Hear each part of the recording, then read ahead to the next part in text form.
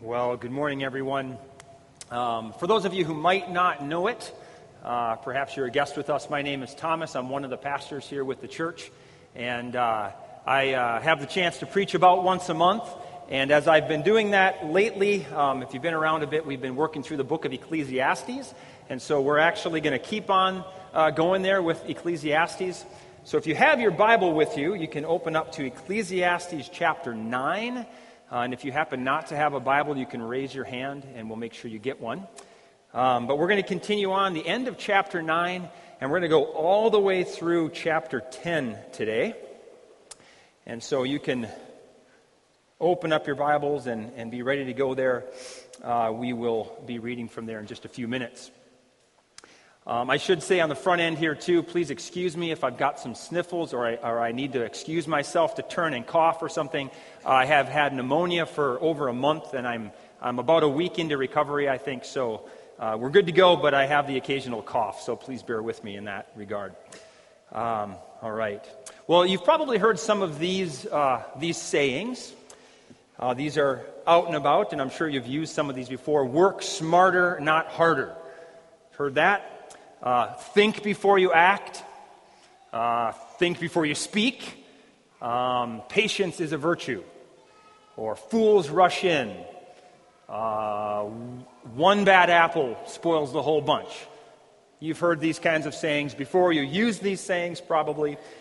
And all of these little sayings, what are they for? Well, they're meant to help us along. They're meant to give us maybe a little bit of wisdom for life, give us sort of tips for living well, maybe highlight, maybe give us a warning perhaps of some of the dangers of folly.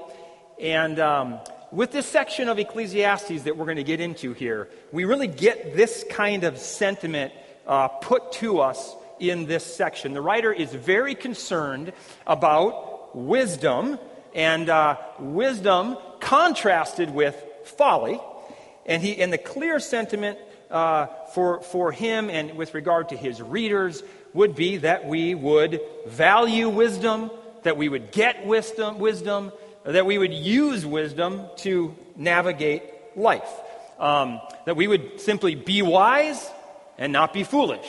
Pretty straightforward, and really that both in our words and in our actions. That we would be wise, not foolish. And also really just simply see the value of wisdom and see that just in our minds contrasted with folly so that we can just evaluate our world a little bit better, the world around us. So be wise, don't be foolish. And so in this section we'll read to that end, the writer is going to offer us anecdotes and reflections and observations and examples and little proverbs, all of this to press and to reiterate this concern for wisdom over folly. And so we're going to learn some things here about wisdom and folly. What might be some characteristics of wisdom and folly? What might they look like? How might they play out in different circumstances? And we're going to get that for just life generally. But in some of the parts, too, the writer seems to have sort of a special concern for wisdom and folly as it relates to political leaders, governing leaders. And so we'll get a little insight related to that as well. So let's go ahead and we'll jump into the text here. And because this is such a long passage and really just sort of the way that it's laid out with this little, like I say, sort of observations, proverbs, reflections, sort of all these different ways of writing kind of shoved together. I'm going to do something a little bit different, something that I don't normally do. Usually we sort of read the whole section and then go back and comment and speak to the message. What I want to do is just sort of read it section by section or part by part, and then I'll comment sort of along the way. So we can grab our Bibles and move that direction. Please pray with me first again. Lord, thank you for the opportunity here to be together, to sit under your word. And I would just simply pray that you would open our hearts, you would open our minds to understand your word this morning, to help us to love your word, help us to walk in line with your word, help us to live well in light of your word. And so I pray that you would set aside distractions and help us to focus in now. In Jesus' name, amen. So we'll press in here and we'll see what we can see related to wisdom and folly. We'll look at chapter 9, first of all, chapter 9, starting at verse 13 to the end of the chapter. Verse 13, I have seen this example of wisdom under the sun, the writer says. It seemed great to me. There was a little city with a few men in it, and a great king came against it and besieged it, building a great siege works against it. But there was found in it a poor wise man, and he by his wisdom delivered the city. Yet no one remembered that poor man. But I say that wisdom is better than might, though the poor man's wisdom is despised, and his words are not heard. The words of the wise heard in quiet are better than the shouting of a ruler among fools. Wisdom is better than weapons of war, but one sinner destroys much good. All right. Well, with this section here, I think the main point really is simply verse 16, to simply say that wisdom is better than might. And that said differently in verse 18 again, wisdom is better than weapons of war. That's really the main point here, a relatively straightforward, and that sort of sets the tone then for this section and all of it then on through chapter 10. Wisdom is better than might, and that sort of hangs over this section. The value of wisdom being so great hangs over here this section all the way through chapter 10. And this wisdom, even from a marginalized and a disrespected source, namely a poor man, his wisdom is better even than weapons of war. Power, weapons of war, useless without wisdom to guide them. And between the two, we want to choose wisdom every day. Wisdom is better than might. You can, I suppose you could set an orangutan down in front of a puzzle. This orangutan who's stronger than several of us put together, and that puzzle's not going to get finished anytime soon. Wisdom is better than might. And again, even from a poor man who's marginalized, who's despised in that context. And just thinking of this poor man for a second, related to wisdom. Let this point you to Jesus. Let this point you to Jesus. Philip Ryken says this, related to these verses. He says, one way to see the wisdom of Jesus is to see how he perfectly illustrates the story that the writer told here about a city that's saved by wisdom. The story is not a direct prophecy of Jesus, okay, but it is a fair analogy for his saving work. It's a fair analogy for Jesus' saving work. I think that's a great observation, a good observation. So let this section here, this section about a poor, wise man who saved the city, let that point you to Jesus, who was a poor man, who was in many ways despised. But he gave himself to this wise plan of God. He gave himself to this wise plan of God to save his people from their sin, save his people from the devil, save his people from the wrath of God. This huge siege work against his people. And he did this namely by dying on the cross and then rising up again from the dead. Which ironically, this is perceived really as utter folly by sort of the worldly standards, that this would be God's wise plan. What the prevailing cultural worldview will say is folly. This is the exact thing that most incredibly, most amazingly expresses the wisdom of God.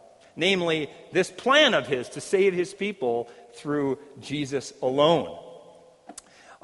In fact, if we are going to get wisdom, if we're going to use wisdom to navigate life, and again, I think this is the sentiment of the writer here throughout this part of the book, if we're going to be wise, if we're going to take wise action, well then ultimately, we need to go to Jesus.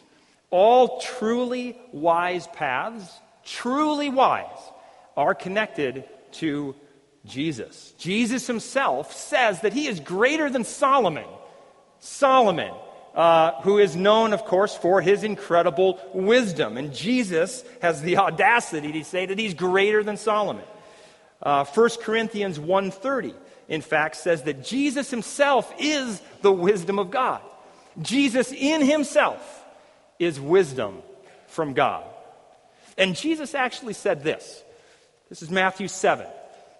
Jesus said that anyone who hears these words of mine and does them will be like a wise man who built his house on the rock. And anyone who hears these words of mine and does not do them will be like the foolish man who built his house on the sand. So if we're going to be truly wise, if we're going to be ultimately wise, we will go to Jesus. We will trust him, we will hear from Jesus, and we will do what he says. That's wisdom of the highest order. And also, continuing to think about Jesus here. The fact that it was a poor man who was the wise man in this story that the writer relates. A marginalized and a disrespected man. Let that remind us, let this remind you that Jesus goes to the margins of our society. He goes to the prostitutes. Jesus goes to the poor man. Jesus goes to those who are affected by disability. He goes to the margins. And to all of those who for various reasons might be considered unworthy to be part of God's kingdom at the margin, he goes to them and he blows the doors wide open and he says, come on in. Come on in. You are welcome here. There's nobody that is so far to the margins, for whatever reason that might be, that is somehow outside the reach of God's grace to come into his family through Jesus. No margin too far or dark that can sort of extend beyond the grace of God in Jesus. In fact, James reminds us in the New Testament, James 2, he says, listen, my beloved brothers, has not God chosen those who are poor in the world to be rich in faith and heirs of the kingdom, this kingdom which he has promised to those who love him? To those who love him. The kingdom of God, the family of God, the church is for anyone who loves Jesus. No matter how far to the margins society might push you, it's open to those who love Jesus. It's promised for those who love Jesus, James says. It's amazing good news. And we want to keep reading. So we'll move into the next section. Chapter 10 now, verses 1 through 7. Chapter 10, verse 1. Dead flies make the perfumer's ointment give off a stench, and so a little folly outweighs wisdom and honor. A wise man's heart inclines him to the right, but a fool's heart to the left. Even when the fool walks on the road, he lacks sense, and he says to everyone that he's a fool. If the anger of the ruler rises against you, do not leave your place, for calmness will lay great offenses to rest. There is an evil that I have seen under the sun, as it were an error proceeding from the ruler. Folly is set in many high places, and the rich sit in a low place. I have seen slaves on horses and princes walking on the ground like slaves. Okay, so thinking here a little bit about just verses 1 to 4. The dead flies here, making a stench in verse 1. It's probably referring back to the foolish shouting ruler of chapter 9, verse 17. Also chapter 10, verse 5. You see the foolish ruler there again. I think really these verses, 1 through 7, they've got in mind, the writer has in mind wisdom and folly, but now he sort of has in the back of his mind, he's thinking wisdom and folly specifically related to political and governing leaders. And this foolish ruler's folly here, the writer says, outweighs wisdom and honor that he and his land might otherwise enjoy. So we might today say one bad apple spoils the whole bunch, meaning you've got a bad person or you have a bad policy or whatever. It can just ruin everything around it. So wisdom is better than might, but it is also vulnerable. Wisdom is vulnerable. Wisdom is good, but after there's a wise decision that maybe has been made, after wise actions perhaps have been taken, it's still possible for just a little bit of folly to creep in there and just destroy the thing. And this is probably because wisdom and folly, it's oil and water. They just are completely diametrically opposed, like right and left. I can think about how sometimes I might be building a tower with my kids' toy blocks, and might spend some time with my kids, maybe 15 minutes, 20 minutes, putting in all this effort to build this tower up. I'm reinforcing it, make sure that it doesn't fall over. And then my 3-year-old just thinks it would be fun to just knock it over. 1 second, right? In the span of 1 second, there's a decision and there's an action that just completely destroys this tower that we built. A little folly outweighs much wisdom. A more serious example, you consider how long it would have taken to plan and to build the Twin Towers of the World Trade Center. And then how relatively quickly they came down. That is the destructive potential of folly. Just like that, everything crumbles. And folly is especially dangerous, the writer would say, I think, when that folly resides in a ruler, in a leader of people. Verse 3, his heart, he has folly in his heart. His folly, it's not an occasional thing. He's a fool at his core. And this is in his heart. And so as Jesus would say, our behavior comes out of what's in our heart. This is true for the fool. And so he just goes from one bad decision to another. One foolish decision after another. He's inclined to the left. And then verse 4, there the writer gives some counsel. He gives some advice here to those who have to endure this foolish leader. Namely, stay calm, he says. Stay calm. He's thinking probably of the king's court, the officials in the king's court, counselors to the king perhaps, maybe diplomats. And the wise action in this case is to stay calm. The Bible says that a soft answer turns away wrath. Or here, calmness will lay great offenses to rest. So don't fight fire with fire, the writer might be saying here. Fight fire with water. Right? Don't respond to anger with anger. Respond with calm. And perhaps de-escalate the situation. Bring the temperature down in the room a little bit. In any case, we learn something here about wisdom. Wisdom is calm. Folly is hot-headed. Folly is rash. Wisdom is calm. Wisdom is peaceable. So I guess it might beg the question as we learn that. Are you a hothead? Are you given to rash decisions or rash actions? Are you given to anger? Well, that's folly. It's foolishness. James 3:17 says wisdom is peaceable. Wisdom is gentle. Wisdom is open to reason. Open to reason. Then verses 5 to 7. There you see this foolish ruler again. He's doing foolish things. And in this case, he turns the social order upside down. And he puts fools like himself in positions of leadership. And so rather than having people who've been equipped for leadership, prepared, maybe groomed for leadership, maybe have the resources to lead well, instead of putting them in leadership, he sets up fools. Or he sets up others who, just for whatever other reason, are simply ill-equipped and untrained for leadership. So really the folly here of the ruler is that by doing that, he's essentially cutting off resources to do the most good for his land. He's not setting his land up well for success. All right, we'll keep reading now, verses 8 to 15. Excuse me as I take a drink of water.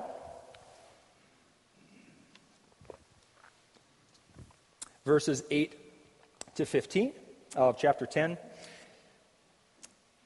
See what else we can see about wisdom and folly. Verse 8, he who digs a pit will fall into it, and a serpent will bite him who breaks through a wall. He who quarries stones is hurt by them, and he who splits logs is endangered by them. The iron is blunt, and one does not sharpen the edge. He must use more strength, but wisdom helps one to succeed. If the serpent bites before it is charmed, there's no advantage to the charmer. Verse 12, the words of the wise man's mouth win him favor, but the lips of a fool consume him.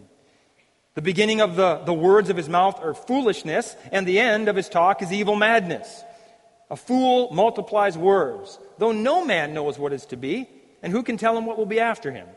The toil of a fool wearies him, for he does not know the way to the city. Does not know the way to the city, probably an idiom simply meaning incompetence. He doesn't have the tools that he needs. So I would say the point of this section is basically to say that wisdom is careful. Wisdom is patient. It thinks before it acts. It gets prepared. It works smarter, not harder. When the axe is dull, don't just keep chopping away. Stop. Pause. Think. Sharpen the axe. Work smarter, not harder.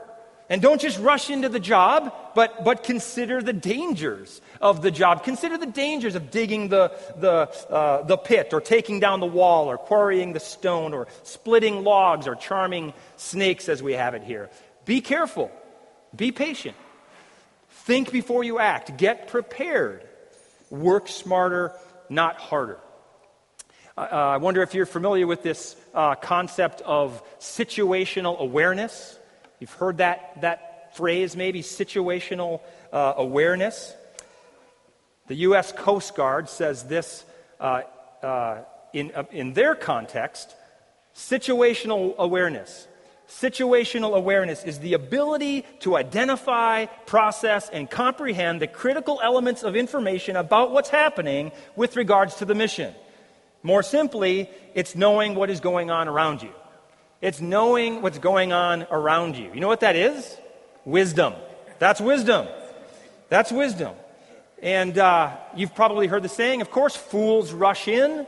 Well, that's part of the sentiment here in these verses. Folly rushes in without thinking. Wisdom thinks before it acts. Folly is unprepared. Wisdom is patient and thinking and gets prepared, keeping in mind potential dangers. Folly takes no interest in the impact of the surroundings. Wisdom is situationally aware.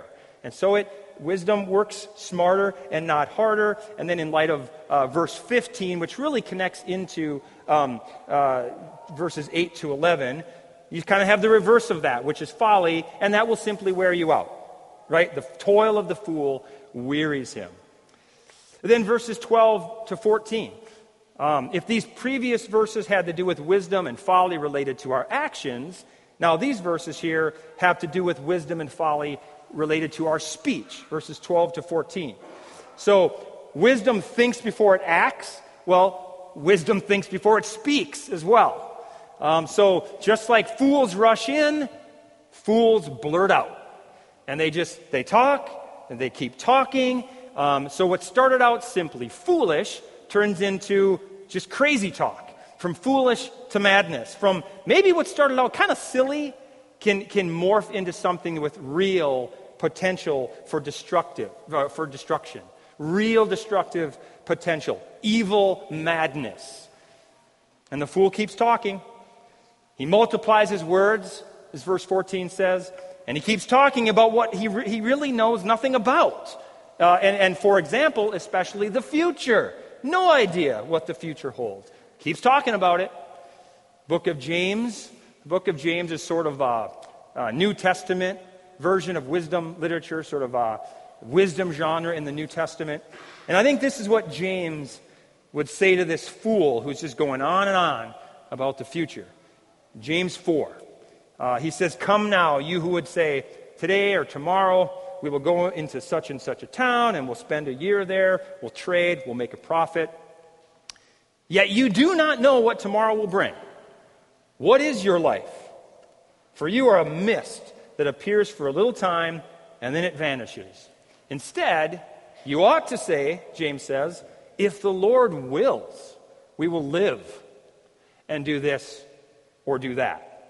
And that's really the deep heart attitude of the purest of wisdom. Pure wisdom. We'll say joyfully, we'll say with faith, if the Lord wills, we will live. We will live, period.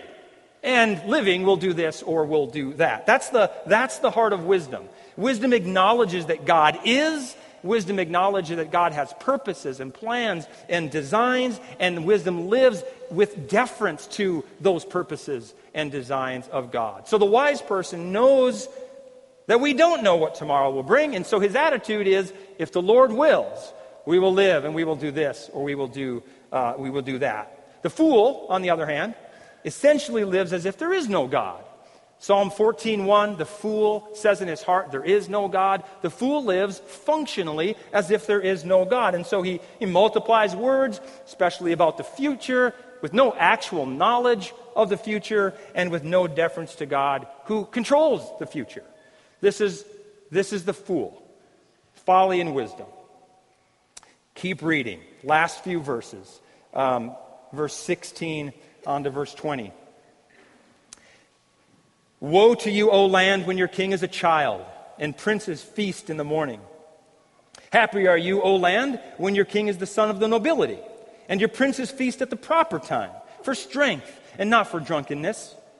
Through sloth the roof sinks in, and through indolence the house leaks. Bread is made for laughter, and wine gladdens life, and money answers everything. Even in your thoughts do not curse the king, nor in your bedroom curse the rich. For a bird of the air will carry your voice, or some winged creature will tell of the matter. So these verses again come back to stress wisdom and folly. Again, I think specifically related to political leaders, governing leaders. Mark Twain once said, suppose you were an idiot, pardon my French, children. Suppose you were an idiot, and suppose you were a member of Congress, but I repeat myself. This is Mark Twain. So verse 16, sorry, Brett. Woe to you, O land, verse 16. Woe to you when your king is a child. In other words, childish, right? So not in the good sense of Jesus saying have childlike faith. It's good to be childlike in many ways, but this is the bad childish. In other words, we might say unthinking, impulsive, self-centered, and so on. Simply unwise. Okay, that's what's meant here. And woe to the land.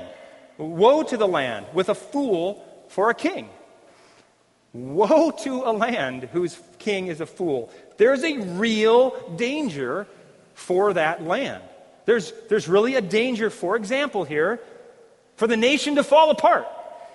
Verse 18, the way that these verses are structured. Verse 18 sort of connects back to verse 16, and it sort of expands the picture.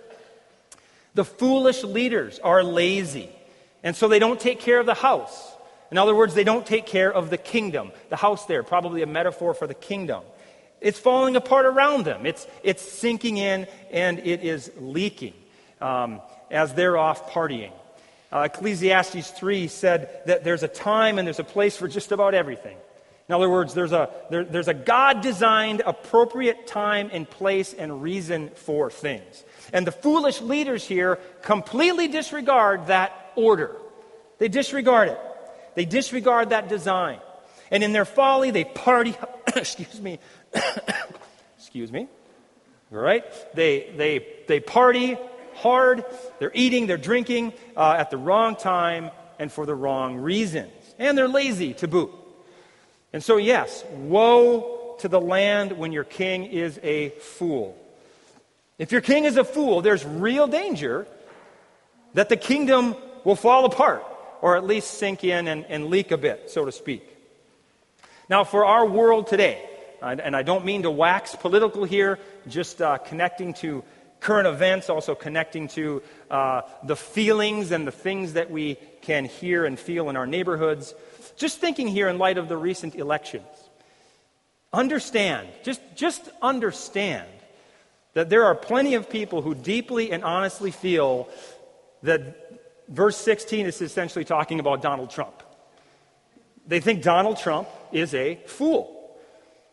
Even some who might actually agree perhaps with his policies, might even really love his policies, might even love the Republican Party platform, but even still they might feel truly this lament at the thought that Donald Trump in himself as a man is a fool.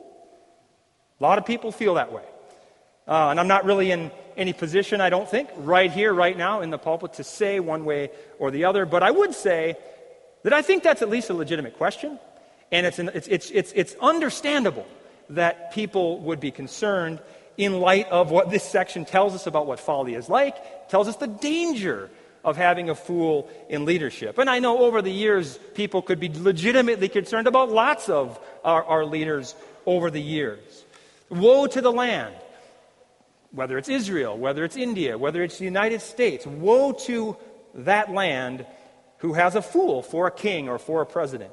There's a real possibility that the country will sink in and it will leak under a fool's lead, whatever that might mean. And again, I just think that in our case, to sort of help connect with our neighbors and coworkers, at least and with one another, we at least understand that in light of what we know of folly from this section and other parts of the Bible, there's at least understandable concern. But, as verse 14 reminds us, we don't know the future. We have no idea actually how the Trump administration is going to play out. None. We don't know the future. And so, careful about multiplying words. Right? That's folly. To multiply words about the future. We don't know the future. We don't know how it's going to turn out. So, pray for our leaders to get hearts of wisdom. Pray for them. Pray for your own heart. And then with whatever control you have over whatever space you have in your home, in your workplace, in your neighborhood, flood that space with wise actions. Flood that space with wise words. But, on a higher note, verse 17 goes on. Happy are you, O land, when your king is the son of nobility. That's good. When your king, in other words, is wise. And then with verse 19, again, the way these verses are structured, I think verse 19 connects back to verse 17, sort of expands the picture there. And unlike the foolish king and the princes, the wise king and the princes, they understand God's timing and the way he organizes time and place and reasons for different things. And they appreciate that order and they live according to that order. The wise ruler understands the purpose of food and drink and money and others of God's good gifts, and he uses them accordingly. He doesn't use them for gluttonous, drunken parties, but he uses them for recreation. He uses them for refreshment. He uses them for strength. Why? So he can lead his land well. So he can lead his land well. Folly turns it on its head. Folly says that we should work, preferably as little as possible. We should work so that we can supply ourselves for our parties on the weekend. Wisdom says no, we should party on the weekend so that we can be refreshed and energized and strengthened for the work week ahead. Folly works essentially to be supplied with food and drink for the weekend party. Wisdom enjoys the weekend party so that it is supplied with strength for productive work in the week ahead. And so, again, woe to you, O land, whose king is a fool, but happy are you, O land, when your king is wise, especially in these ways. And actually, if happy is the land whose king is wise, then I say happy are we. Happy are we. And you probably realize I'm not talking about the United States. I'm talking about the kingdom of God. I'm talking about the church. Regardless of who is in the White House, regardless of who is in Congress, happy are we. Acts 26 points to the fact that as we trust in Jesus for it, we have the forgiveness of our sins, and we get placed into this people of other people who have been forgiven of their sins, this people who are being sanctified by faith in Jesus. We get forgiveness of our sins, and we get put into the community of others who are forgiven of their sin. And this community is not just another social club, but it's an alternate society. It's an alternate, it's a nation within this nation. 1 Peter 2 calls the church exiles, a holy nation. We're an alternate to society that's open to anyone who would trust in Jesus, anyone who would love Jesus, anyone who would follow Jesus. And as this exiled nation, we have a king, and his name is Jesus. And if ever there was a son of nobility, it's Jesus. If ever there was a wise ruler, it is Jesus. And so happy are you, O church. Really, happy are we. Because Jesus, the wisest of wise rulers, the wisdom of God himself, is our king. And I think this is one of the reasons why the church it should be one of the happiest of communities on earth. Happiest because our king is the wisest. Happiest because our king is the wisest. So we learned some things here about wisdom and folly throughout this whole part of Ecclesiastes. We get a picture of its value over and against folly. So, reminder, file these things away. Wisdom is better than might. Wise action is patient. It's careful. The wise person thinks before he acts. The wise person thinks before he speaks. He gets prepared and he works smarter, not harder. Folly rushes in without thinking. Folly is unprepared. Folly takes no interest in the impact of its surroundings. To be wise is to be situationally aware. The wise person understands that we don't know what tomorrow will bring, and so his attitude is, if the Lord wills, we will live, and we will do this or that. The fool multiplies words, especially about the future, with no actual knowledge of the future and no deference to God who controls the future. Folly is hot-headed and it's rash. Wisdom is calm. Wisdom is peaceable and it's open to reason. Wisdom acknowledges that God is and that he's got plans and he's got purposes and he's got designs. He's organized timing and a place and reasons for all things. And the wise person acts in line with those designs. Again, his whole attitude is, if the Lord wills, we will live and we will do this or we will do that.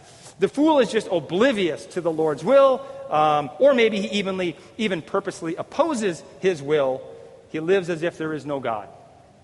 Folly works for the weekend. Wisdom enjoys the weekend to be refreshed for productive work in the week ahead. And just in light of all of this, again, with all this said, the natural application here is that we would be wise. Be wise. Don't be a fool. Be wise. So learn from all of this, these descriptors of wisdom and folly, and live in a way that reflects this wisdom. Live in a way that reflects what we see this section telling us wisdom is like, and avoid the pitfalls of folly. Not rocket science here. That's basically the main application point here.